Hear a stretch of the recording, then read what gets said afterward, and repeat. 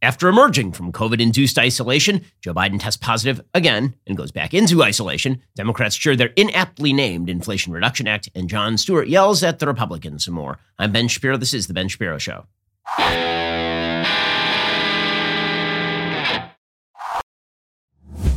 The Ben Shapiro Show is sponsored by ExpressVPN. Protect your online data the way that I do today at expressvpn.com/Ben. Well, speaking of ExpressVPN, what if there was someone out there who kept a log of all the things you did every single minute of the day, kept track of you all the time? I'm not talking about God or Santa Claus here. I'm talking about the government. I'm talking about big tech. They are keeping track of you. And they are doing this passively. They're being very quiet about it. But here's the thing. You don't have to give them your data because you can be using the same VPN that I did to protect my data online. That's ExpressVPN. ExpressVPN reroutes your internet connection through their secure servers so your ISP can't see or log what you do online. Now, you might be thinking to yourself, wait, if I'm routing all my data through a VPN, aren't they keeping track of what I'm doing? Well, for many other free VPNs, they actually do that, but not ExpressVPN. ExpressVPN is the only VPN I trust because they use trusted server technology. They were the first major VPN provider to engineer all of their VPN servers to run in RAM. This makes it impossible for their VPN servers to store any data, including logs of any ExpressVPN customer. You don't have to take my or ExpressVPN's word for it. ExpressVPN is so confident in their no logs claim, they even had one of their biggest assurance firms, PwC, audit their technology. It's no wonder The Verge named ExpressVPN the #1 VPN on planet Earth. I love ExpressVPN. You will too. Stop letting people keep logs of what you do online today. Visit expressvpn.com/Ben right now. Find out how you can get 3 months for free. That's expressvpn.com/Ben. Again, expressvpn.com/Ben to learn more. Well, bad news for Joe Biden. So Joe Biden apparently said that he had tested negative for COVID, but then apparently he tested positive again for COVID. There was some suggestion that the Paxlovid that he was taking had suppressed the positive test and that he was never actually negative for COVID. According to CNBC.com, President Biden on Saturday tested positive for COVID again after consecutive days of testing negative for the virus, according to his physician. Biden is experiencing no new symptoms, continues to feel quite well, according to Dr. Kevin O'Connor. In a memo shared by the White House, he will nevertheless reinitiate strict isolation procedures, according to the presidential physician. Now, part of the problem here is that the standards for the CDC here are incredibly dumb because the reality is there are a lot of people who still have dead virus that is going to cause them to test positive for COVID long after the symptoms for COVID are gone and long after the COVID that they have has stopped being transmissible, which demonstrates more about the standards than it does about Joe Biden. Biden tweeted, quote, "Folks, today I tested positive for COVID again. This happens with a small minority of folks. I've got no symptoms. I'm going to isolate for the safety of everyone around me. I'm still at work and we'll be back on the road soon." Well, I mean, honestly, maybe the best presidential strategy for him at this point is to simply stay off the road for like the rest of his presidency. After all, it worked amazing for him during the campaign. So if he can just claim that he's positive for COVID without any symptoms for the rest of his presidency, it'll probably benefit him since the more of him that people see, the less of him they like. O'Connor had previously warned of the potential of a rebound in positive test results, which is a phenomenon among a small percentage of patients who use the antiviral medication Paxlovid as part of their treatment. Biden had accordingly, quote, "increased his testing cadence, both to protect people around him and to assure early detection of any return of viral replication." The president tested negative for COVID on Tuesday, Wednesday, Thursday, and Friday, but tested positive on Saturday morning from an antigen test. This, in fact, represents rebound of positivity, the doctor wrote. So apparently, he's still feeling fine. There's no danger to him. Obviously, that's a good thing. But again, it demonstrates the stupidity of our standards when it comes to COVID more generally. Now, meanwhile, the Democrats are kidding themselves because they apparently believe that there's about to be a prospect for turnaround in the Democratic midterm possibilities based on the amount of spending that they are doing. Now, that's not going to be the case because we are now technically in a recession and most Americans feel really, really nervous about the economy. By polling data, somewhere between 70 and 80% of Americans believe that the country is moving in the wrong direction. Those are not good numbers for the incumbent administration. So they have a two-pronged strategy. One is happy talk your way through the recession. And the second is spend a lot more money, which is kind of an amazing thing. Because again, in order to spend a lot more money, you're going to have to, one, raise taxes, and two, reflate the currency. You're going to have to blow money into the economy, which creates upward pressure on inflationary statistics, which actually exacerbates the sort of stagflationary cycle that we are currently in. Well, part number one is taken care of by the media, who are going to continue to maintain that the economy is doing gangbusters business. Paul Krugman, who's been wrong about every economic issue for the last 20 years, he was on with Brian Stelter on CNN. He maintains not only is there no recession, but even if there were a recession, it wouldn't matter. None of the usual criteria that real experts use says that we're in a recession right now. And what does matter? The state of the economy is what it is. Jobs are abundant, although maybe the job market is weakening. Inflation is high, though maybe inflation is coming down. What does it matter whether you use the R word or not? Well, I mean, it matters an awful lot considering that it's one of the most politically toxic words in America. If you say that we are in a recession, then people understand very quickly that the economy is not doing particularly well. But of course, Brian Stelter knows this over reliable sources over on CNN, and Paul Krugman knows this, which is why he keeps saying it. He keeps saying that recession doesn't matter because he knows that recession does matter. But Democrats are now on the upswing, according to the Democrats.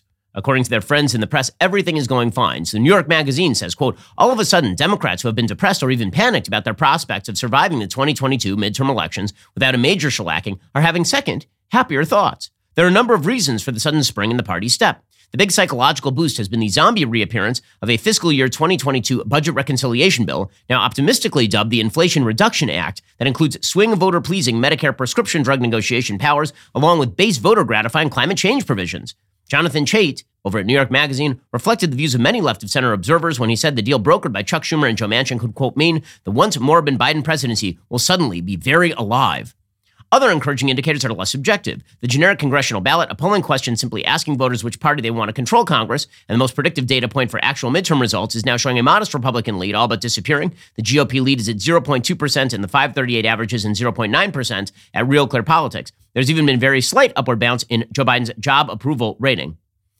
Also, if you look at some of the new sort of data on specific Senate races, there's some bad news for Republican nominees in places like Georgia because Herschel Walker has problems. Mehmet Oz is having problems in Pennsylvania. It's unclear who exactly is going to be the Republican nominee in Arizona. Republicans have some problematic candidates for governor in places like Pennsylvania and in Arizona. But, of course, there are some pretty significant underlying drag components to the current political conversation. And this is why what is really sort of floating the Democratic boat here is not the polling data. It is the notion instead that somehow spending more money is going to fix this. So they are all hot and bothered, very, very hot on the idea that this quote unquote Inflation Reduction Act is going to fix all of their problems. So what exactly happened here? There's a giant bill. We are talking about hundreds of billions of dollars in spending. Joe Manchin, who'd been concerned about both deficits and inflation, he said that he was not going to sign on to Build Back Better, but now he's signing on to this. So why exactly is he signing on to this Inflation Reduction Act? And what exactly is the Inflation Reduction Act in the first place? Well, first of all, it's another one of these misnamed acts. So Democrats come up with names for the acts that really have nothing to do with the content of the act. Right? Build Back Better had nothing to do with actual infrastructure. Inflation Reduction has nothing to do with actual inflation reduction. In fact, according to Heritage and Matthew Dickerson, who's the director for the federal budget at the Heritage Foundation, he says after more than a year of expressing his concerns about the impact of inflation, Senator Manchin has signed off on a massive tax and spending bill that would only push prices for working families even higher. Biden's $1.9 trillion American Rescue Plan, a stimulus spending bill in March 2021, was the match that lit the inflationary fire. Well, now they're back for more. The so-called Inflation Reduction Act of 2022 only would add to the inflationary pain families are already feeling, thanks to hundreds of billions in new government spending and job-destroying tax hikes. The legislation's proponents argued that over the next year, the bill's higher taxes would offset new spending. And it's true that recent massive federal deficits financed by the Federal Reserve and driven by excessive government spending have resulted in crippling inflation. But the Inflation Reduction Act doubles down on the same bad fiscal policy that has caused inflation in the first place. So the legislation increases taxes by more than $450 billion over the next decade, climbing to $750 billion when the drug price controls that work like business taxes are counted, which is a massive tax increase in the middle of a recession. Businesses would face a new complicated alternative minimum tax calculation based on different accounting methods normally used for calculating taxes. This increases the tax burdens on employers, even if they're following the tax laws already on the books. And of course, there's a giant slush fund for the IRS, $78.9 billion for the IRS, allowing the agency to ratchet up the number of audits that it is doing. It imposes price controls on prescription drugs that would result in reduced access for patients in need. It would advance the Green New Deal agenda. It spends an astonishing $369 billion in the name of, quote, decarbonizing all sectors of the economy. All of this on the heels of the Senate passing that $280 billion corporate welfare bill. Right, that was the bill that included some money for example, ramping up production of microchips, but included hundreds of billions of dollars for other stuff. And this is, I think, the essence of what Democrats are doing right now. They're just spending extraordinary oodles of money right now under the bizarre notion that this is going to drive down inflation, which of course it isn't. Now, the real question here is why Joe Manchin is signing on to all of it. Because, of course, again, Joe Manchin has made his bones right now by basically standing up to the Biden administration on things like Build Back Better. So Joe Manchin is moving along with this, which does raise the question as to what exactly Joe Manchin is getting out of all of this. Well, here is the thing. When it comes to your own business, you need to be getting the most out of your business. And this is why you need Podium. So if you know anybody who owns a small business, you know the past couple of years have been really, really rough.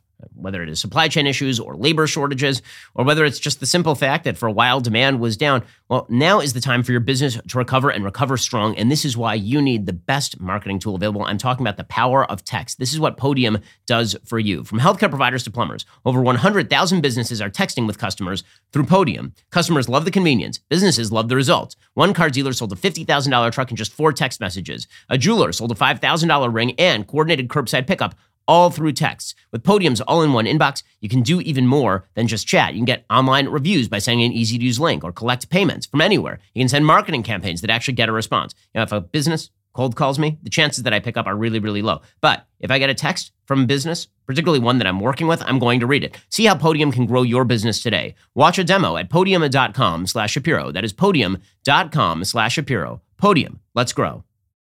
So what exactly did Joe Manchin get? According to the Wall Street Journal, Joe Manchin says that Democrats are, quote, committed to advancing a suite of common sense permitting reforms this fall that will ensure all energy infrastructure from transmission to pipelines and export facilities can be efficiently and responsibly built. Meaning he's hoping that there will be some pork that comes home to West Virginia. But as the Wall Street Journal editorial board says, big if true, that promise to Mr. Manchin is going to cost Americans $433 billion in spending and $327 billion in taxes. The country does need streamlined permitting for building of all kinds, energy included.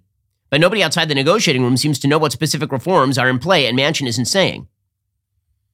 The Biden administration has already been making it worse in terms of environmental review to get new pipelines done, for example.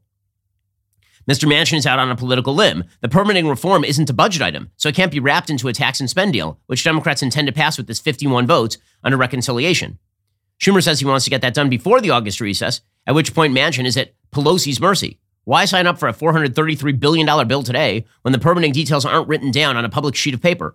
What if Pelosi just kills the bill on permitting immediately after Joe Manchin signs off on this $433 billion bill? Well, Joe Manchin, for his part, seems like he's been suckered into this thing. He's out there saying this bill is nonpartisan. It, of course, is not nonpartisan. There's not a single Republican vote for it in the Senate, like zero. Here is Joe Manchin on the Sunday shows. For 8 months, we worked on it. I couldn't get there with Build Back Better. It was $3.5 trillion of spending. And this is taking $3.5 trillion of spending down to $400 billion of investment. That's definitely going to make a difference in America and everybody's pocketbook. It's not a Democrat bill. It's not a Republican bill. It's definitely not a green bill. This is a red, white, and blue bill. It's great for America. No, actually, it is a green bill. I mean, it specifically says in there it's dedicating hundreds of billions of dollars to Green New Deal subsidy stuff. It raises taxes. Everybody outside of the lowest earning Americans, people who earn lower than $30,000 a year, is going to see some tax increase under this bill, according to the Joint Committee on Taxation. Joe Manchin, however, he's saying, there's nothing inflammatory. There's no. So why are you signing on? Well, the answer, I think, is twofold. One, Joe Manchin has been getting extraordinary pressure from Democrats. He has been battered about the ears by the entire media chattering class for nigh on 2 years at this point, and apparently he can only stand up for so long. And the other is, again, he is hoping he'll be able to go back to West Virginia and say that they spent a bunch of money on my priorities. But again, the priorities that he thinks he is getting some sort of deal for may never materialize. Nonetheless, Manchin was out there doing his job on the Sunday shows, trying to prop up Joe Biden's agenda. He says there's nothing inflammatory in this bill. Inflation is the greatest challenge we have in our country right now and around in my state and around the country. So that's what we're fighting. And we started talking again. We got the bill down to where there's nothing inflammatory in this bill, even though there's some naysayers. I'm sure you're going to always hear that, but there is nothing in that. We're paying down debt, $300 billion. We're increasing production as far as if you want to get the gasoline prices down, produce more energy and produce it here in America. That's what we're doing. The stuff that he is saying is not in the bill. Okay, this notion that there's going to be a wild energy increase based on this bill is just nonsense. Spending $433 billion does not bring down inflation. It ramps up inflation. It is more dollars being pumped into the economy at the expense of less supply. So no, none of this is true. Manchin then was out there praising Joe Biden. He says Joe Biden deserves credit if this giant bill passes. What role did President Biden play in these negotiations? Does he deserve any credit for this bill? You don't do a bill this magnitude and this size without the president knowing what's going on, the president being involved in to a certain extent, but also giving approval. And that's what President Biden did, and I'm forever grateful that we have an agreement and a piece of legislation that's going to be really, I think, changing the whole landscape of America. Okay, finally, Joe Manchin tried to buy it back a little bit. He was asked repeatedly if he wanted Democrats to win the midterms. And he was like, I don't know so much about that. He's trying to walk this middle line. But the problem is, once you sign on to this bill, you are now responsible for all the fallout of the bill, Senator Manchin. Do you hope Democrats keep control of the House and Senate? I think people are sick and tired of politics, Chuck. I really do. I think they're sick and tired of Democrats and Republicans fighting and feuding and holding pieces of legislation hostage because they didn't get what they wanted or something, or someone might get credit for something. Why don't we start doing something for our country? Why don't we just say, this is good for America? I've always said the best politics is good government. Do something good, Chuck. But I'm not going to predict what's going to happen. I'm not asking you to predict. I just want to make sure we do something good. And this is... What result do you want? Do you want the Democrats to keep control of the United States Senate and the House of Representatives? Oh, I love... I'm not making those choices or decisions on that. I'm going to work with whatever I have. I've always said that. So Manchin deliberately trying not to say that he wants the Democrats to hold the Senate because it might remind his voters that he is in fact a Democrat in one of the reddest states in America. Well, Democrats aren't stopping their spending at Joe Manchin. They're also going to be raising spending in as many areas as they possibly can. We'll get to that in a moment. First, let's talk about how you make your business better. So during the summer, if you're like me, you might be spending some time on the road, and that means you really count on the best employees in the biz. I got some of my employees traveling with me. I've got Brandon and Colton and Kelly and Fabi. They all came with me over here to Jerusalem. We found a lot of those employees through ZipRecruiter. You can do the same. This is why you need ZipRecruiter to find great candidates. They do the work for you. And now you can try it for free at ZipRecruiter.com/dailywire. ZipRecruiter uses its powerful technology to find and match the right candidates up with your job. You can easily review these recommended candidates and invite your top choices to apply. Additionally, ZipRecruiter has a complete suite of tools that makes it easy to filter, review, and rate your candidates. 4 out of 5 employers who post on ZipRecruiter get a quality candidate within day one. No wonder ZipRecruiter is the #1 rated hiring site based on G2 satisfaction ratings as of January 1, 2022. So it's time to soak up all that summer has to offer and let ZipRecruiter do the hard work for you. Ready for the URL? Here it comes, ZipRecruiter.com/dailywire. That's ZipRecruiter.com/DAILYWIRE. ZipRecruiter is indeed the smartest way to hire. There are a bunch of problems here for the Democrats. One is that they're trying to blow more money into the economy. They are ideologically committed to the idea that more spending is good, which raises another one of the issues that came up over the weekend. So Jon Stewart is out there pushing a bill that is designed supposedly in order to make sure that people who are in the military and who have been around toxic substances get the health care that they need. And that is supposedly what this bill is about. I say supposedly because that's what the bill is about, but the Democrats also added a massive budget gimmick that essentially adds $400 billion in spending to the bill. They just added it right on top. Jon Stewart was out there pushing this bill because Jon Stewart doesn't know how legislation works. Jon Stewart is not a particularly sophisticated political player. I understand he's been on TV for a very long time, and then he went absent for a very long time. But Jon Stewart is essentially like any other Hollywood activist. He reads the top line of articles and never reads to about paragraph 4. Well, here's what happened with this bill. So there was a bill, and the bill included a bunch of healthcare provisions to help U.S. military veterans who had been stationed around burn pits, which are pits that are essentially dug to dispose of waste at military sites. And the smoke has been seen to cause long-term respiratory illness in many of the exposed soldiers. And so there was a bill to pay for their healthcare.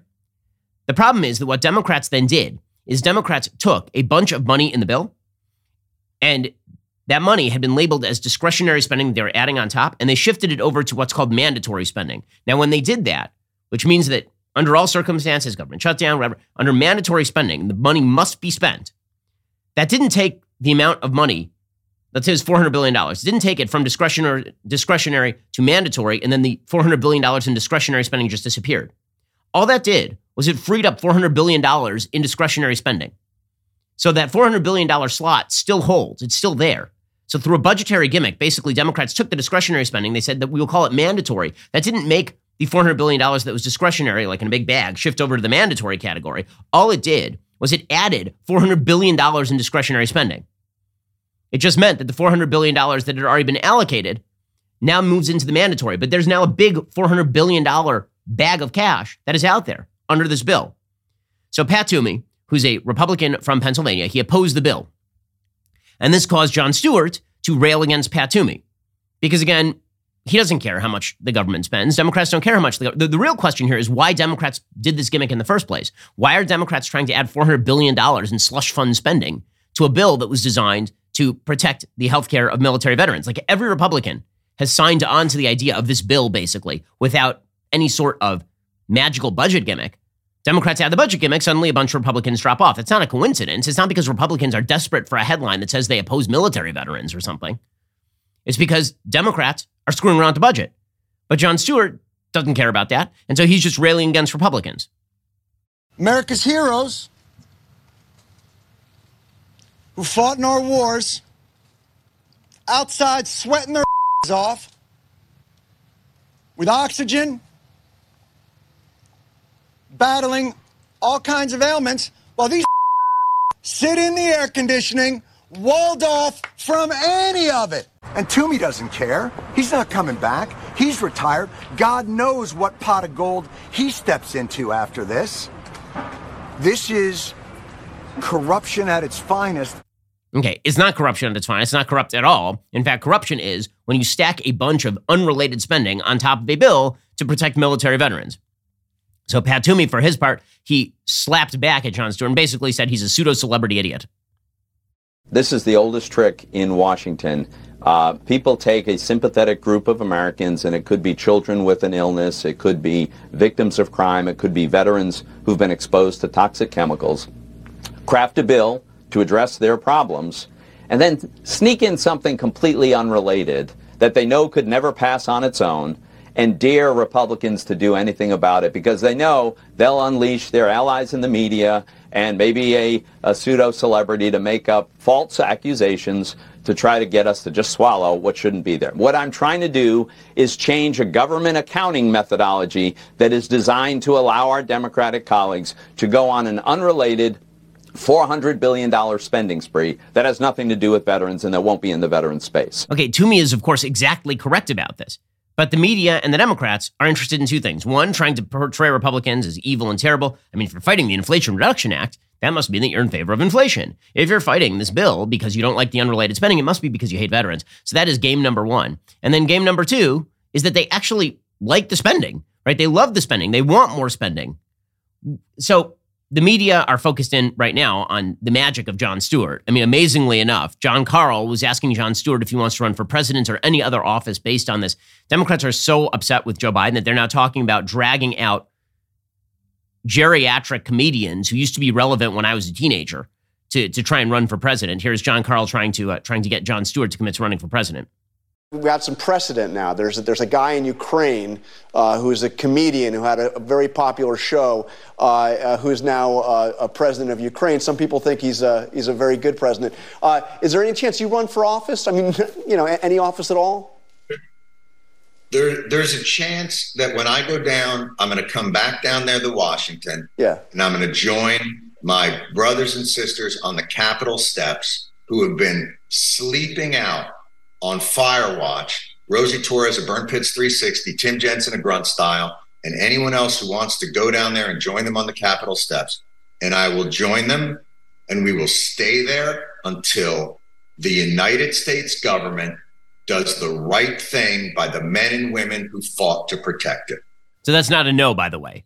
Well, Jon Stewart, contra public opinion, is not a truth teller, but here is a harsh truth for a lot of men out there. ED is actually really, really common. In fact, 52% of dudes aged 40 to 70 experience some form of erectile dysfunction. Well, here's the good news. You can get that solved. Go to GetRoman.com/Ben right now. You can speak to a U.S. licensed healthcare professional about erectile dysfunction and get $15 off your very first month of treatment. The benefits of ED treatment can help you reconnect with your spouse. Roman Ready is confidence personified. It means your biology is working the way that it is supposed to. It's system, completely confidential, totally discreet, no big logos or labels on the packages. With Roman, you get a free online evaluation and ongoing care for erectile dysfunction, all from the comfort and privacy of your own home. A U.S. licensed healthcare professional will work with you to find the best treatment plan. If medication is appropriate, it'll ship to you free with 2-day shipping. The whole process is straightforward, convenient, and discreet. Getting started is super simple. Just go to GetRoman.com/Ben. Complete an online visit today. Take care of your ED without leaving your home. You can complete that online visit, connect with a U.S. licensed healthcare professional, and get the problem fixed. Go to GetRoman.com/Ben today. If you're prescribed, get $15 off your first month of ED treatment. Make sure you're ready to have the confidence and control you need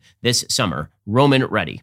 Politico put out a piece about 4 weeks ago in which they suggested that Tucker Carlson, if he runs for president, which is unlikely, then Jon Stewart should run for president.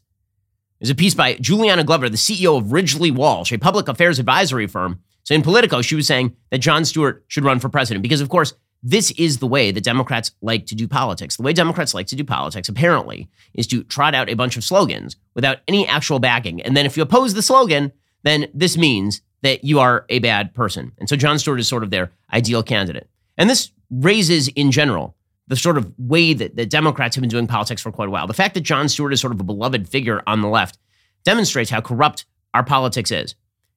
Well, what's kind of amazing is that our politics has all basically become Jon Stewart writ large. So you remember Jon Stewart in the early 2000s, he had a show on Comedy Central, it was a very popular show, in which essentially his editors were the show. His editors, they would play a clip and he would make a funny face into the camera and everybody would laugh like trained seals. And then he would smirk and people would laugh some more, and then they'd play the next clip. That was essentially the Comedy Central show. Well, there was a point during his career, it was a very famous point during his career, when he went on Crossfire. Crossfire was a show on CNN, for those who are less than 20 years old. Crossfire was a show on CNN in which Tucker Carlson, in his much younger iteration, faced off with Paul Begala, and they would debate issues. This is when people like Tucker Carlson were still allowed on CNN. And it was kind of an interesting show. It was basically a Republican and a Democrat discussing the issues in a sort of fascinating way. And Jon Stewart decided this was really bad. So he went on Crossfire with Carlson and Begala, and then he chided them. He said, "You're what's wrong with politics." Here's what that sounded like. I made a special effort to come on the show today because I have privately amongst my friends and also in occasional newspapers and television shows mentioned this show as being bad. And I felt that wasn't fair, and I should come here and tell you that it's not so much that it's bad as it's hurting America. So I wanted to come here today and say, here's just what I wanted to tell you guys. Yeah. Stop. Stop hurting America.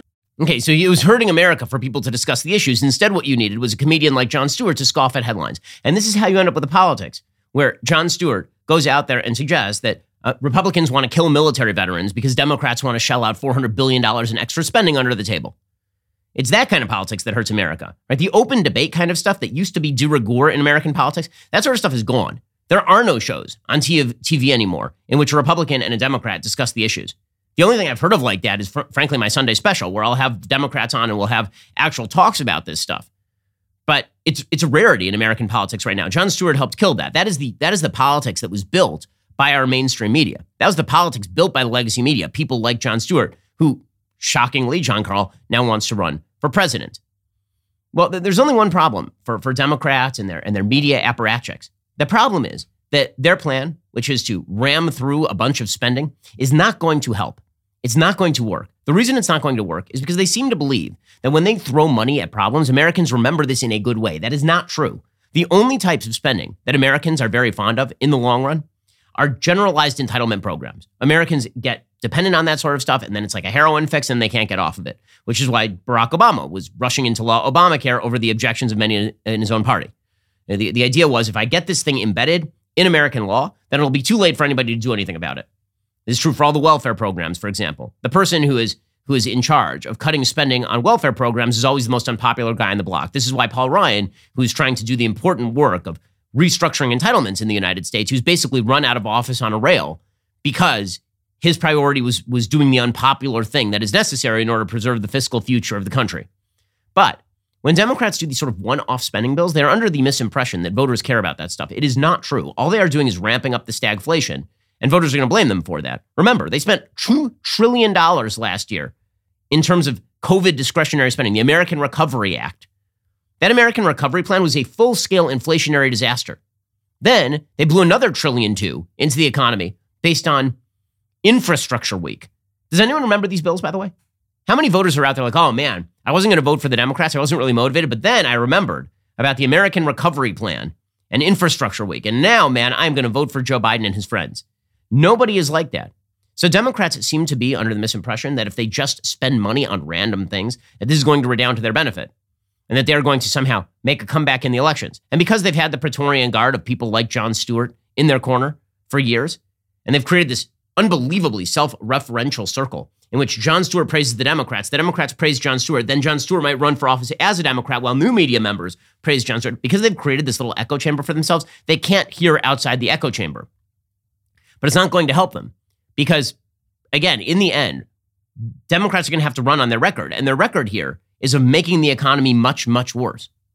So Democrats have a backup strategy. Their backup strategy is that they're going to accuse Republicans of being radicals. We talked about this last week. They're openly saying this, that their goal is to accuse Republicans of being extremely radical. So Al Sharpton, this is an amazing thing. Al Sharpton, who legitimately was involved in the incitement of at least 2 riots in New York City. Al Sharpton, who's one of the great race baiters in American history. Al Sharpton, who's one of the most corrupt people in American politics, who shakes down corporations by threatening them with protesters outside their headquarters unless they give money. It's like the National Action Network. Al Sharpton, who still has a show on MSNBC, is saying that there are Republican extremists like Marco Rubio and Mitt Romney because they can't run against Trump. Trump ain't on the ballot. So instead, what they're going to do is they're going to run against everybody. Everybody is a radical Republican, according to the Democrats. So here's Al Sharpton going after Mitt Romney and Marco Rubio for the great crime of not voting in favor of enshrining same-sex marriage into federal law.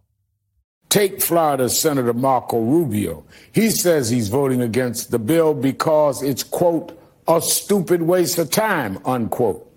Considering Rubio once compared the size of his hands to Donald Trump's, perhaps the good senator is not the best judge of frivolous behavior.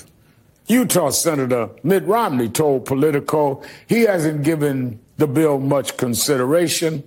Apparently, he never formed an opinion on the topic, despite being governor of Massachusetts when the state became the first in the nation to recognize gay marriages in 2004. Republican senators tried to portray themselves as a cut above their rabble-rousing colleagues in the House.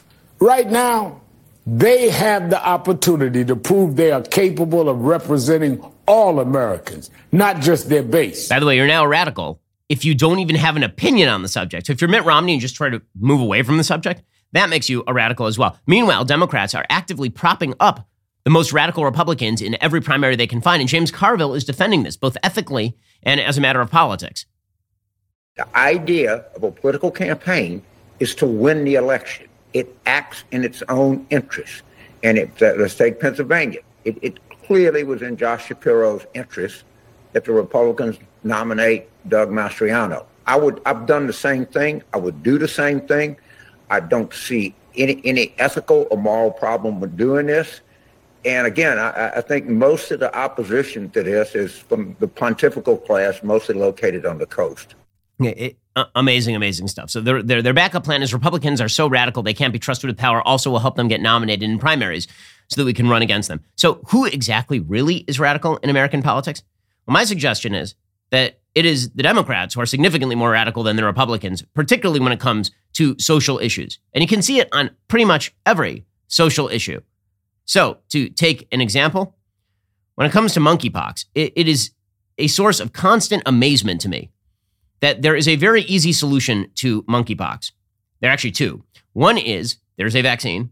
That vaccine needs to be more widely available. The FDA has prevented it from being more widely available. So that is solution number 1. And the federal government's already screwing that up. Dr. Scott Gottlieb, former commissioner of the FDA and a senior fellow at American Enterprise Institute, right, one of the loudest voices during COVID, he now suggests that the CDC has failed on monkeypox again. He says, our country's response to monkeypox has been plagued by the same shortcomings we had with COVID. If monkeypox gains a permanent foothold in the United States and becomes an endemic virus that joins our circulating repertoire of pathogens, it will be one of the worst public health failures in modern times, not only because of the pain and peril of the disease, but also because it was extremely avoidable. There was limited testing access. There was not enough stockpile of vaccine, even though the vaccine was widely available. Okay, but that's really not the most extreme response to monkeypox. The most extreme response to monkeypox continues to be the complete unwillingness of anyone in the media chattering class or in the Democratic Party to simply say, stop having gay orgies. I understand that this is unpopular with a particular segment of the Democratic base, but you guys literally advocated for the shutdown of all of American life, all of it. Kids going to school, going to the park with your children, being able to go to work, killing hundreds of thousands of small businesses for COVID, an airborne virus. This is a virus that is passed almost entirely between gay men having sex with one another. And you can't say, stop having sex with randos. You can't say it. According to the East Bay Times, amid a burgeoning monkeypox outbreak that has so far disproportionately affected gay and bisexual men. I love the idea that it's like, well, it's just random. I mean, it's just randomly. The rain is randomly falling on this group. No, it's actually connected with the behavior that people are engaging in that is passing the monkeypox. Okay, this is direct. Bay Area public health officials and organizers of one of the region's most beloved LGBTQ events are walking a difficult line between preventing the spread of the virus while fighting the stigma of the virus as a disease limited to the LGBTQ community. Well, why is that? I have a question. Why exactly are those two things in conflict? Why does it create a stigma as a disease limited to the LGBTQ community by saying don't engage in promiscuous sex with one another because that's going to lead to spread of the disease? I mean, it seems to me there's more of a stigma attached to gay promiscuity already, not to gay people generally. Like, monogamous gay people are not spreading monkeypox. That is not what's happening right now. According to the East Bay Times, despite San Francisco officials' declaration of a public health emergency over the monkeypox virus, organizers of Door Alley, a live out loud leather and fetish festival that's been a favorite among LGBTQ communities in the Bay Area since the 80s, said Friday they intend to hold the festival this weekend. The San Francisco event, expected to draw 5,000 people, comes amid deep anxieties across the LGBTQ community over the outbreak, which has proliferated amid a shortage of vaccines, confronting a disease that has primarily affected men who have sex with men. Again, this sort of language, affected men who have sex with men, is passed between men who have sex with men. Affected. Okay, affected suggests like cancer, or you're in a crowded room, COVID. Okay, no, you engaged in activity you knew was extremely risky and you did it anyway, and now you're passing it. Now you won't say to stop the activity. So apparently the one activity in American public life in which we cannot expect anyone to have any sense of self-control is gay orgies. That's the big one. The confluence of issues has raised difficult questions for Door Alley organizers, public health officials, and LGBTQ advocates, even as they press ahead with the festival. If people are not educated and they don't know the risk, of course, it's a very, very high-risk possibility to be a spreader, said Joe Hawkins, director of the Oakland LGBTQ plus minus divided by sign community center. But his organization has made a point not to dissuade people from attending the party. You can tell people do not do this, and I just think that here in this country, people have a problem with that, he said. And the left-wing view is that you can literally tell people not to go to work, keep their kids home from school, stop going to religious services, don't visit your parents when they are sick in the hospital, and don't go to funerals. But you can't tell gay men not to have sex with each other in extraordinary numbers. You can't do that. That would be really bad.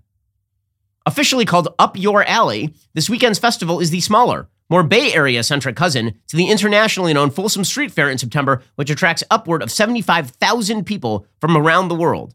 Spanning 4 blocks, Door Alley includes a fair Sunday that features rope performances, go-go dancing, and vendors selling a wide array of sex toys. Many clubs also plan to host side events through the weekend. Side events. Yet while LGBTQ sex parties in other parts of the nation have been canceled, event organizers and public health leaders in San Francisco are taking a different approach. The San Francisco AIDS Foundation has actively encouraged people to attend the event, while also listing safety advice on its website for prospective attendees, including sticking to less crowded areas and attending fewer events that feature skin-to-skin contact. There's never been a better time to dress from top to bottom in latex or leather, the organization said. Keeping your skin covered is a surefire way to prevent exposures to monkeypox. I mean, there are a few other ways, actually, as it turns out. But again, we're not allowed to say any of this because the Democratic Party has decided that certain activities are not only are not only requiring of tolerance, they are active goods. And these are the people who are the non-extremists. It's the Republicans who are extreme because Marco Rubio and Mitt Romney aren't going to vote in favor of a bill that essentially mandates same-sex marriage as the law of the land. That's really extreme. Not extreme is actively advocating that people go to giant sex festivals in the middle of a monkeypox outbreak. That is the not extreme. Well, Democratic radicalism does not stop with, promoting sex festivals in the middle of a monkeypox outbreak. There are other radical social policies this administration also enjoys. We'll get to that in a moment. First, you may have noticed that there has been a spike in crime in America's major cities over the past couple of years. Now, we've seen and talked on the show about the idea that good guys with guns help stop bad guys with guns. And many times when that happens, those people become heroes. Sometimes, however, they get prosecuted because here is the thing. Using a gun is a really complex process. It's not enough to legally and safely own a firearm to protect your family. If you want to protect yourself and your loved ones, you have to be prepared for the mental, physical, and legal ramifications of self-defense, which is why I'm a member of the U.S. Concealed Carry Association, and you should be too. Right now, the USCCA is giving away a free concealed carry and family defense guide and a chance to win $1,000 to buy a firearm to protect yourself and your family. 100% free. Just text Ben to 87222. In this 58-page defense guide, you'll learn how to detect attackers before they see you, what the USCCA has learned about school shootings, equipment and training basics. You'll learn about the law and justice systems and how to responsibly own and store a gun, particularly if you have small kids the way that I do. Text Ben to 87222 for instant access to this free guide. Enter for the chance to win $1,000 to put toward a firearm to protect your family. Text Ben to 87222 right now to get started. All right, folks. Meanwhile, Harry's Razor used to advertise on our shows, right? You know this, right? You remember. Well, one time, one of our hosts, who shall remain nameless, Michael Mills, he said that men are not girls and girls are not boys, etc. Well, this made Harry's really mad because one follower with like 2 Twitter followers actually tweeted at Harry's, and Harry's like, I will pull our large advertising contract over this. Well, we did what anyone naturally would do. We launched our own razor company. It's called Jeremy's Razors, the greatest razors known to man. Every Jeremy's Razors kit comes with a premium razor, 2 sets of blades, shaving cream, aftershave balm. It's a beautiful thing to behold. And here's the thing. You know that your money isn't going to people who hate your guts. Instead, give your money to us. Go to IHateHarrys.com. Get your Jeremy's Razors today. There's a reason over 70,000 kits have already shipped. So join us at IHateHarrys.com. Get your Jeremy's Razors right now. You're listening to the largest, fastest growing conservative podcast and radio show in the nation.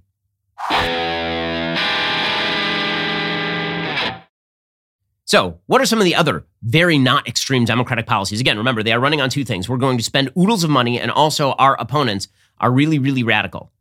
And then it turns out that when it comes to social politics and fiscal politics and pretty much every other kind of politics, it's the Democrats who are extremely radical. Well, among the quote-unquote non-radical Democratic policies are a cram down from the federal government in the form of Title IX that would vastly expand Title IX to include sexual and gender identity. Okay, well, so the idea here is that according to the Biden administration, they're going to use Title IX, which is designed to protect women, right? It's like women's sports, it's against sexual discrimination, and it's meant to prevent discrimination against, a class of people known as biological women. Because when Title IX was written back in 1965, that's what woman meant. There was no idea that woman meant men who said he was a woman. Okay, but now the Democrats have decided that it does. And so now they're attempting to cram down a proposal that is going to extend protections under the law to include schools' obligation not to discriminate based on sex stereotypes, sex characteristics, pregnancy or related conditions, sexual orientation, and gender identity, which means that you could be forced in a school to call people by the opposite sex, or you could be in violation of federal law. This is extraordinarily radical stuff, obviously, and it's part and parcel of a broader left-wing agenda to destroy truth and destroy the nature of biological sex and to pretend there's no difference whatsoever between men and women. Well, now Florida is fighting back. The state of Florida is saying that its state should basically just ignore the federal government's guidance. Florida Education Commissioner Manny Diaz Jr. told school officials to ignore the guidelines entirely. He sent letters Thursday to superintendents, school boards, private school owners, and charter school governing boards that said guidance documents from the U.S. Department of Education and the Department of Agriculture. Department of Agriculture, is it, for all the LGBTQ plus minus divided by sign farmers out there, are not binding law, and asked school officials to refuse to change their practices. The U.S. Department of Agriculture, which is involved in things like school lunch programs, similarly announced in May it would begin interpreting Title IX to include discrimination based on sexual orientation and gender identity. So the idea is that if your local school does not call boys girls and girls boys and facilitate social transitioning, then they will deny school lunches to the other kids. Diaz said, quote, specifically, for example, nothing in these guidance documents requires you to give biological males who identify as female access to female bathrooms, locker rooms, or dorms, to assign biological males who identify as female to female rooms on school field trips, or to allow biological males who identify as female to compete on female sports teams. But in a news release last month, the U.S. Department of Education Secretary Miguel Cardona said the guidelines in part will, quote, ensure all our nation's students, no matter where they live, who they are, or whom they love, can learn, grow, and thrive in school. According to Governor DeSantis, appearing in Tampa over the weekend, he said, basically, this would be for elementary school kids where they're instructed to tell them, well, you may have been born a boy. That may have been what you said, but maybe you're really a girl. That's wrong. That has no place in school. That's happening in our country. Anyone that tells you it's not happening is lying to you. And of course, DeSantis is exactly right. Now, the left is scared of DeSantis because the idea is DeSantis is the quote-unquote extremist. What exactly makes Ron DeSantis so extreme? Well, one of the things that makes him so extreme, according to Democrats, is that he says that he is going to sue a bar that hosts drag shows with kids, which sounds correct to me. It seems like child endangerment to me to bring children to shows where men dress as women and gyrate around in sexualized fashion. That does not seem like raising a child in a healthy fashion. DeSantis said it used to be people have different views about what they want to do as adults, but it used to be kids are off limits. No one wanted to bring the kids into any of this stuff. We've got to get back to that.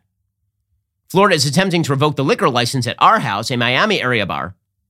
A complaint details numerous incidents in which children were allegedly exposed to explicit sexual content there with the full knowledge of the bar. In one instance, a male dancer wearing a G-string stuffed with dollar bills with his buttocks fully exposed paraded a young girl aged 3 to 5 through the restaurant while holding her hand, according to the complaint. In another instance, a presumably male dancer gyrated and pole danced in revealing women's clothing while waving dollar bills. Our House was not only aware that kids may have been present during such performances, it also offered a children's menu for kids 12 and under. So who's the extremist here? Who's really, really extreme? Is it Ron DeSantis? Or is it people like AOC who's going on national television talking about how men who dress up as women and gyrate around on television are actually the greatest among us? Here was AOC over the weekend. The people who change what people think are artists and drag queens. And let's not forget who threw that first brick at Stonewall. Yes. You know, that is what led to us passing the Equality Act in the House in this term, marriage equality. It starts with you. I mean, you're patriots. You are. You are. You are patriots. And I'm so proud of you all. I'm so proud to live in this country with you and with your mother and with all of us as family. Thank you. Girl. We love you. Woo. So I have a question. Who seems more extreme here? Who seems more radical? Well, Tulsi Gabbard is out there on the Democratic side, and she has been moving steadily away from the Democratic Party on these issues because she's not an insane person. And she says, you know, the Democrats who are fighting in favor of the idea that quote unquote gender affirming healthcare, meaning puberty blockers and surgeries on kids, that this is a good thing. Democrats moving in that way are engaging in child abuse. Here's Tulsi Gabbard over the weekend. The FDA made a disturbing but not at all surprising announcement just a few days ago about children's health. Now, if you haven't heard about it or if you missed it, it's because the mainstream media and the Biden-Harris administration have been completely silent on it.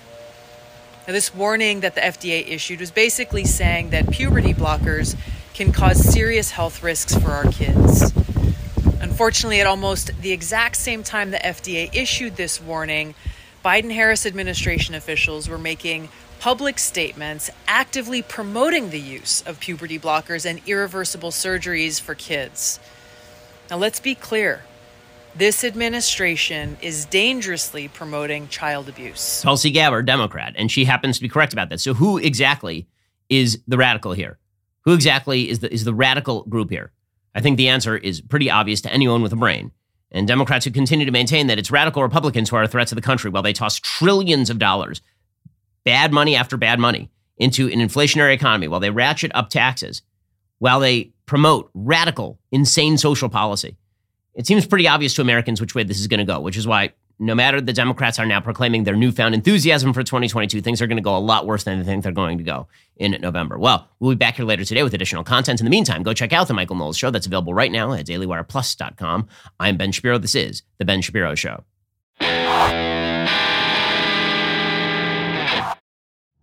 If you enjoyed this episode, don't forget to subscribe to the show. Help spread the word about The Ben Shapiro Show by giving us a 5-star review and sharing the show with a friend. We're available on Apple Podcasts, Spotify, YouTube, or wherever you get your podcasts. And be sure to check out some of our other Daily Wire shows. The Ben Shapiro Show is produced by Bradford Carrington, executive producer Jeremy Boring, supervising producer Mathis Glover, production manager Pavel Wydowski, associate producer Savannah Dominguez Morris, editor Adam Sayevitz, audio mixer Mike Coromina, hair and makeup artist and wardrobe Fabiola Cristina, production coordinator Jessica Kranz. The Ben Shapiro Show is a Daily Wire production. Copyright Daily Wire 2022. The Democrats' Inflation Reduction Act will exacerbate inflation, according to a new study. The very, very vaccinated Joe Biden, you'll be shocked to hear, has tested positive for COVID twice in 2 weeks. And San Francisco refuses to let monkeypox stop its citywide gay leather festivities. Check it out on The Michael Knowles Show.